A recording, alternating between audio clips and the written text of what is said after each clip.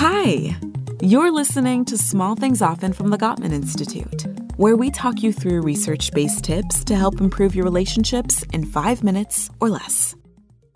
Today's tip is about effective complaining. Couples will always have complaints about each other. Are you annoyed that your partner puts their dirty plate on the kitchen counter and doesn't even attempt to put it in the dishwasher?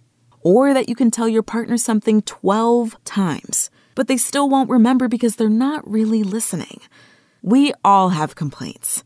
But instead of expressing complaints, a lot of couples resort to criticizing each other. Unchecked criticism can lead to contempt, defensiveness, and stonewalling. So how do you discuss complaints effectively? There's a simple 3-part formula. First, express how you feel. Effective complaints begin with a soft startup and are best launched by communicating an emotion, like anger or fear, or a physical state like tiredness or pain. This is in contrast to a harsh startup that usually accompanies criticism and often begins with phrases like, "you always" or "you never." Instead, shift the focus to how you're feeling and use an I statement like this: "I feel sad." The second part is talking about a very specific situation. After stating how you feel, describe the situation or behavior that caused that feeling. For example, "I feel sad that we don't have time to talk with each other after dinner." And finally, ask your partner to take positive action to resolve the complaint.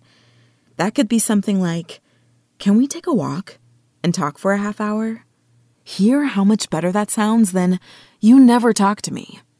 Using this formula doesn't guarantee that complaints will be resolved, but it does give you and your partner a tool. You can both use it to express complaints without the risk of requests being sidelined by feeling the need to defend yourself against criticism. So here's today's small thing.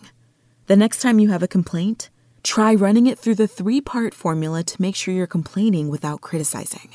Express how you feel, talk about a specific situation, and request a positive action. Tune in to the next episode of Small Things Often for another quick tip from the Gottman Institute, helping you maintain and strengthen all of your relationships.